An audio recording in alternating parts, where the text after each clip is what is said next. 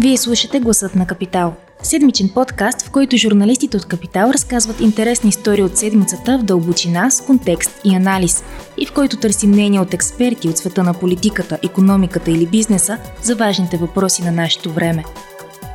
Здравейте, вие слушате Гласът на Капитал, аз съм Анина Сантова. Отново е това време от годината, в което държавата си прави сметки за следващата година и трябва да реши как да разходва държавните пари. Популизмът при вземането на такива решения обаче, предвид липсата на правителство, може да доведе до голям минус в бюджета и да създаде главоболие. Преди избори всеки гледа да е добър, да увеличава пенсии и заплати, но пък в последно време светът се промени доста. Така че дори и сега да искат политиците да зарадват избирателите, ще бъде много трудно. Причината за това е в лихвите, които тръгнаха нагоре, а с тях и цената, на която България получава пари на заем на пазарите. Защо темата с бюджет 2023 предизвика спорове и защо политиците гледат да избягат от нея, а служебното правителство прехвърля отговорността към следващия редовен кабинет, ще говорим днес в подкаста Гласът на Капитал с редакторите Вера Денизова и Николай Стоянов. Освен това ще обсъдим защо доходността по българския дълг се изстреля нагоре и какво означава това. Здравейте! Здравей! Здравей! Как България от фискален отличник, така прочут, се оказа изведнъж с огромен бюджетен дефицит от 11,6 милиарда лева и растящ дълг? Всъщност има ли връзка между двете? И за какво говорят въобще тези сметки, които ни представи служебния кабинет? Така, първо да кажем, че това бяха само изчисления прогнозни на Министерство на финансите, които бяха представени в петък, но в вторник Министерство на финансите реши, че те няма да получат повече публичност. Истината е, че може би тези сметки бяха малко раздути, така да се каже, поне според повечето анализатори, но в тях имаше доста резерви.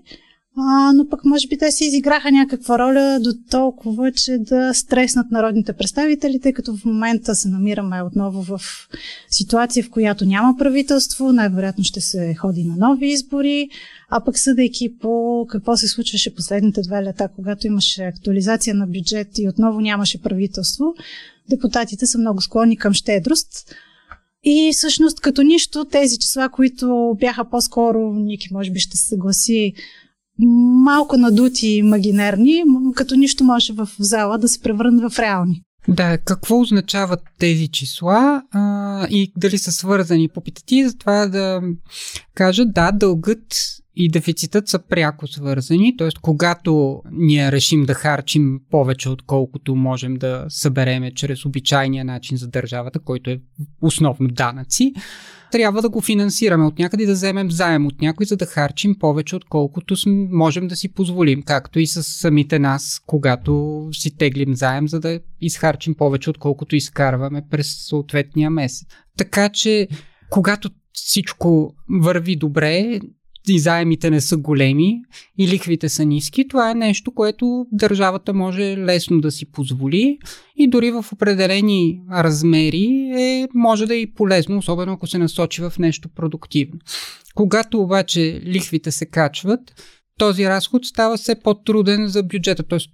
с всяка следваща година ще трябва не просто да трупаме новия дефицит, ами да плащаме и лихви по него, които ще се превърнат в стотици милиони левове в следващите години в допълнение към това. И от това идва, може би, най-големият проблем с това стряскащо число, че ще ни струва много повече, отколкото би било през последните години, когато привикнахме на едни много ниски, нулеви, дори в определен момент и отрицателни лихви, на които българската държава можеше да се финансира.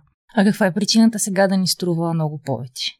Причината е външна за България в голямата си част. Въобще лихвеният цикъл в света се промени, защото големите централни банки на водещите икономики, Федералният резерв на САЩ и Европейската централна банка започнаха да покачват техните лихви в опит да овладеят инфлацията, която достигна рекордни нива за последните 40 години в повечето развити, а пък и развиващи се страни.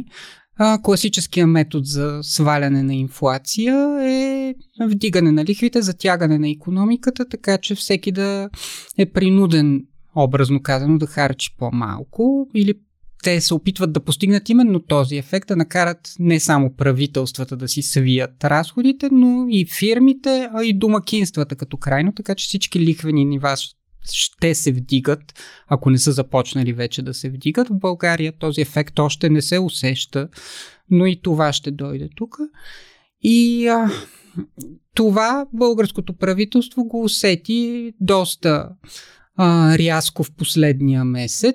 Служебният кабинет изведнъж му се оказа, че за да си пласира едни сравнително малки емисии, държавни ценни книжа, дълг от по 200 милиона лева седмично, които си беше планирал, цената се вдигна за това от нива около 3 на нива вече близо до 6%, т.е. едно двойно поскъпване на нивата, на които България може да се финансира.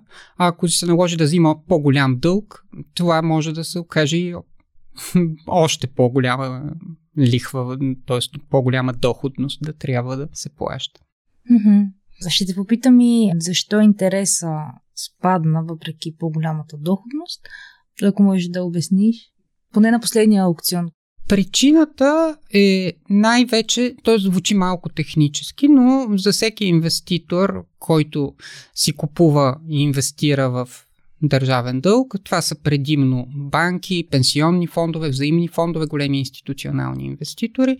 Нивата, на които го купи сега, не означават, че в бъдеще, ако доходността продължи да се качва и съответно цената да пада, при облигациите има такава обратна зависимост, цената е обратно свързана с доходността, те ще трябва да отчитат текущо загуби.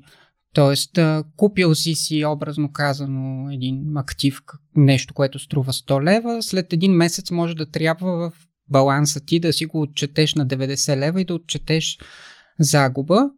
Тя е хартияна, в следващия месец цената може да тръгне и в другата посока, но предвид очакванията лихвите да продължават да се качват следващите месеци, съответно банките и пенсионните фондове очакват, ако сега купят на тези нива, да трябва да отчетат загуби поне за известно време.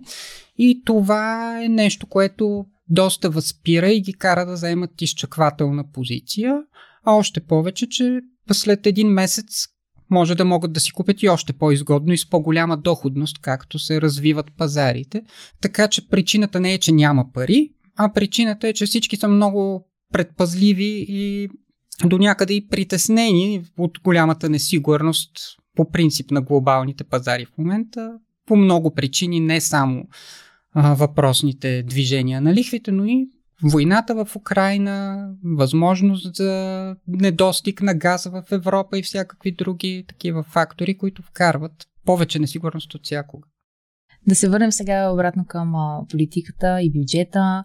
Служебният кабинет в крайна сметка реши, че ще удължи действието на бюджет 22, който пък в крайна сметка беше гласуван с много популистски добавки, нали така?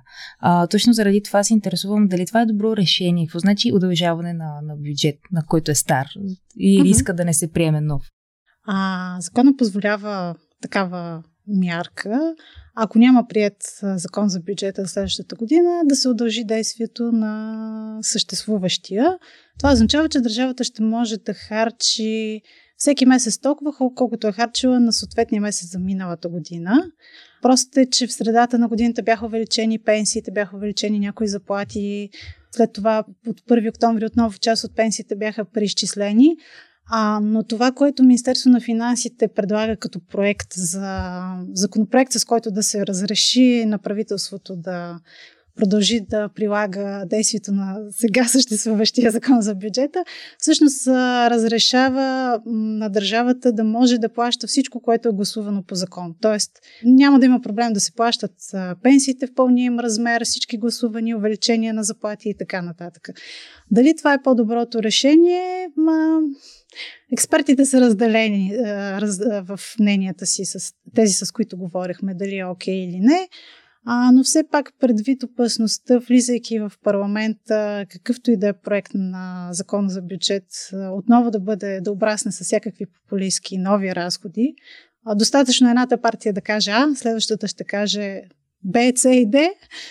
Може би това е по-добрия вариант на този етап. Още повече, че гледайки проекта отново на Министерство на финансите, който е публикуван вече на сайта им, те включително са сложили вътре и текстове, с които си продължават да действат и всички помощи, включително и тези за бизнеса, свързани с високата цена.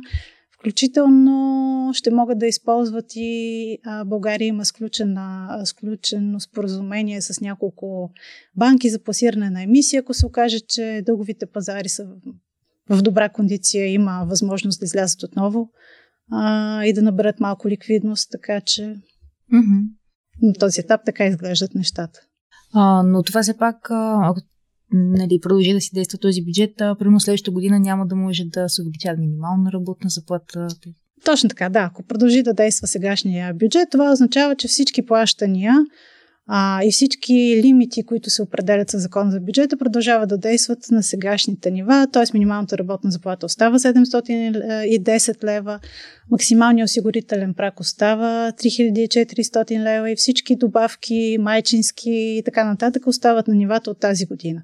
Първо, няма как да се гласуват нови. Второ, пред едни сметки на Министерство на финансите, всяко увеличение на минималната работна заплата с 10 лева означава нови 50 милиона лева разход на държавата. Да. Което не е голямо като сума, предвид, че държавата следващата година ще похарчи може би около 70 милиарда лева, но все пак. Може би другата страна на едно такова решение е чисто политическа и това, че президента Радев, все пак неговия кабинет не иска да е лошия герой, който да взима такива решения, защото доколкото разбрах, може би следващия редовен кабинет първо няма да може да дава, но още повече ще трябва да реже разходи и може би дори да вдига данъци, така ли? Всичко зависи всъщност от това как ще се развият следващите месеци, чисто икономически, защото очакванията са да има краткотрайна за сега рецесия в еврозоната, която най-вероятно ще се отрази на България. А ако започне да спада инфлацията, тези две неща в комбинация най-вероятно ще повлият и на приходната част в бюджета, което означава, че да, държавата ще разполага може би с малко по-малко пари, отколкото и се иска.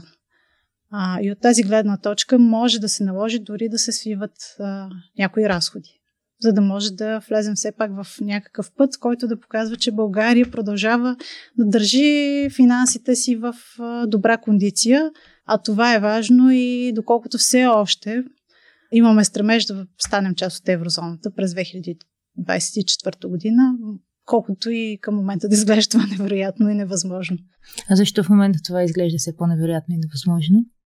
Причините са няколко. Най-вече за това първо има чисто едни числови критерии, на които трябва да отговорим, които сегашния стрес в икономиката, макар и внесен в голямата си степен отвън, все повече ще пречи на България да отговори на тях. Първото е инфлация, която в България е сред по-високите в Европейския съюз и над средното, докато и критерият и изискването е да е в рамките близо до това на трите най-добре представящи се на тези страни с най-ниски проценти, така че в момента се намираме много далече от това ниво и ако няма някакво много драстично и бързо спадане на инфлацията в България или някаква много така воля от Европейската комисия да заобиколи тези правила, да един вид да ги по подобен начин и с Хърватия през тази година бяха леко изкривени, така че тя да отговори на този критерий, но за България ще е нужно много по-голямо изкривяване. Другият проблем би могъл да бъде дефицитът, който ако наистина се окаже в подобни нива, каквито очерта финансовият министър, или ако се разширява спрямо този, от който ще реализира България през настоящата година, това също е нещо, което може да вкара страната в процедура по свръхдефицит, което би я дисквалифицирало на този етап от възможността да кандидатства за еврозоната. И накрая и покачващите се доходности по дълга в България стават все по-високи нивата спрямо другите държави от еврозоната и съответно и това е един критерий, на който в момента отговаряме технически, но може да се окаже в следващите месеци, че и на него не отговаряме, така че чисто числовите критерии, които са вписани в договора за Европейския съюз, може да се окажат проблем. Отделно пък и България, така всяка от големите партии в парламента официално е декларирала, че иска да работи за това и е дори за тази целева дата за еврозоната, но така никой не си го поставя в топ приоритетите видимо и по време на предизборната кампания, пък и след това няма някакво особено излъчване, че това е нещото, за което искаме да работим активно, а пък така от Брюксел може би се очаква да се види най-малкото политическа воля в страната, което до някъде е и обяснимо предвид сложната политическа обстановка, това, че има служебен кабинет, който не може да поема някакви ангажименти, но въпреки това, така погледнато отвънка, посланието на България към поне последните месеци не е като на някой, който се стреми към това и това също може да бъде негативен фактор, защото като крайно преценката дали да влезне страната или не се взима с единодушие от всички страни членки и е нужно една от тях да реши, че има някакъв дори неформален проблем, за да се спъне целият процес. Mm-hmm. Включително и недостатъчен напредък в борбата с корупцията дори може да бъде такъв препъни камък, който трудно се измерва, но от друга страна и като гледаме разговорите за Шенген, също е тема, която много лесно може да изникне и в разговорите за еврозоната. Добре, да, със сигурност това са важни знаци, които ние даваме, нали, като водим тези политики, но аз сега се замислих, когато се актуализираше бюджета, когато бяха вкарани тези популистки мерки, някои, нали, бяха доста спорни. Ако те, мисля, че имаше за хляба, нещо за брашното, ако някой от тях говориш просто... за намалението на ставките на ДДС за някои продукти и услуги. Да, не може просто някои от тях сега да отпаднат, в смисъл, за да се някакси да стане по-добро положението с финансите. За да отпаднат, трябва да бъде внесен закон за бюджет, което на този етап поне служебното правителство няма намерение да прави. А пък и действието на повечето от тези мерки изтича в средата на следващата година и просто е нужна малко политическа воля, за да не бъдат продължени. Ясно, да, значи пак отново същите процедури и рискове за политиците да ги спрат. Добре, понеже казахте, че това са прогнозни числа на служебния кабинет. Точно така, просто 11,6 милиарда. Кога ще излязат официални данни? Да сме сигурни колко точно ще... Няма как да сме сигурни, защото това е една прогноза, която дава правителството. И тя се базира на прогнозата и пък за това как ще се развива икономиката, безработицата, инфлацията през следващата година. Но доколкото няма да има бюджетна процедура, т.е. служебното правителство няма да внесе бюджет в парламента, който да се гласува с приход, разход, разпределение по министерства, по общини. Просто продължаваме с бюджета, който е гласуван за тази година. Докато няма правителство, което да каже, ето ние поемаме политическа отговорност и внасяме един бюджет, който изглежда така, моля, гласувайте го. Като крайно бюджетът е един план, той дали ще се реализира в този размер или ще е по-малък или по-голям дефицитът, отколкото в момента се залага, зависи от много фактори, които част от тях са извън контрола на Министерство на финансите. Ако кризата е по-дълбока, ако инфлацията е по-ниска, отколкото те очакват, всичко това за тях свива приходите и може да се окаже дефицитът като крайно и по-голям. Това накрая го разбираме след като свърши годината, както и за тази година дефицитът ще го научиме след като изтече тази година, въпреки че си имаме бюджет, до година ще е същото финално. Какво се случва и какво сме планирали са две различни неща. И е част от обвиненията на някои от партиите са именно, че служебният кабинет малко си борави не само с чисто с числата да ги раздуя, ами и с допусканията.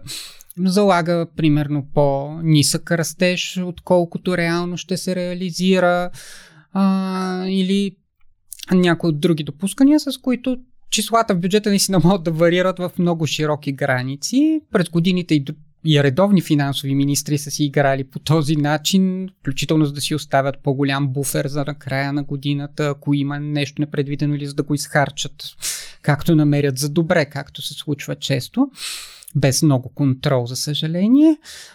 Но финален резултат от матча има чак след като свърши. А още повече, че има два вида изчисления на дефицита. Единият е на касова основа, другият е този, който гледа Европейската комисия. И то се изчислява малко по-сложно, но пък за него българското правителство досега избягва да дава текуща информация. Дори като се попита финансовия министър, добре, какъв дефицит залагате на така наречената начислена основа, винаги отговор е малко така с нежелание се дава. Така че да. Явно сложни процедури. За тези буфери, които казваш, мисля, че капиталовите разходи, които се залагат, често се оказва такъв. Да, капиталови разходи, преведено на човешки език, означава горе-долу инвестициите, които смята да прави държавата, които най-често се оформят в така познатите ни обществени поръчки, които обикновено се залага една програма, която към началото на годината има и обективни причини да не може да се прогнозира точно какво ще се случи. Може да някой проект да стартира по-бавно, може да се обжалва дори от някой да не може да стартира. Но така или иначе това е числото, което най-често служи на финансовите министри като някаква възможност да оберат разходи накрая, ако се окаже, че нещата не са се развили както са ги планирали. И за следващата година беше заложено число над 11 милиарда лева, което първо, че е рекордно въобще за историята на България, и второ е от повечето експерти се счита за нереалистично дори при най-добра воля да може да се реализира такъв обем проекти. Просто чисто технологично времето да започне нещо да се прави, да се строи, да се разплати в края на годината в такива суми, се счита, че много трудно може да се постигне. Дори да има авансови плащания, най-вероятно крайният резултат ще е този, който се случи с магистрала Хемус. Така да. Добре, т.е. сега сме в режим на някаква инерция и просто се надяваме да има скоро редовен кабинет, който да реши всичките тези въпроси. Не е въпросът просто да е какъвто и да е редовен кабинет. Със сигурност, поне от към бюджетна гледна точка, би било добре да е първо да не е някакъв много разнороден, което към днешна гледна точка, в днешен момент изглежда доста малко вероятно, както е фрагментиран този парламент, може би следващия, ако се стигне до такъв, през следващата година. Второ, да е сравнително консервативен, поне от към харчене и от към обещания. И трето, да мисли трезво и реалистично от към прогнози, от към това какво може да си позволи, защото дори и някой да е с текущата обстановка да желая да е популист, много бързо може да бъде порязан за това просто от международните и от български дългови пазари, които да откажат да му предоставят финансиране за тази щедрост. Така че ако се получи редовен кабинет, който не отговаря на тези условия, финалният резултат може да бъде и доста по-лош, отколкото продължаването на текущия бюджет. Благодаря, мисля, че това беше доста добро заключение. Ако този епизод ви е харесал и искате да слушате новите епизоди веднага щом излязат, абонирайте се за Гласът на Капитал в Apple Podcasts, Google Podcasts или Spotify. Обратна връзка можете да ни изпращате на podcasts@kapital.bg или в познатите ви профили на Капитал във Facebook и Twitter. Музиката, която чувате в този подкаст, е написана от композитора Петър Дондаков специално за Капитал, а епизодът монтира Тихомир Колев.